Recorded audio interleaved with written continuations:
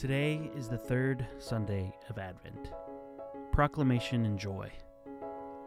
For to us a child is born, to us a son is given, and the government will be on his shoulders. And he will be called Wonderful Counselor, Mighty God, Everlasting Father, Prince of Peace. Of the greatness of his government and peace there will be no end. He will reign on David's throne and over his kingdom, establishing and upholding it with justice and righteousness from that time on and forever. The zeal of the Lord Almighty will accomplish this.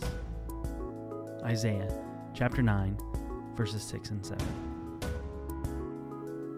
We relight the candle of hope and expectation today, recalling God's promise to send a Savior.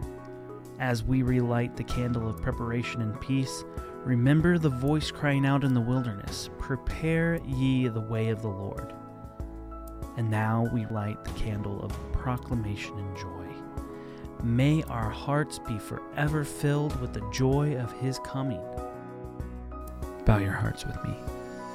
Father, we are filled with joy because we have hope and peace that you have sent your Son for all that believe and all who call upon your name.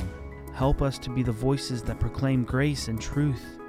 And all of these things we ask in Christ's name. Amen.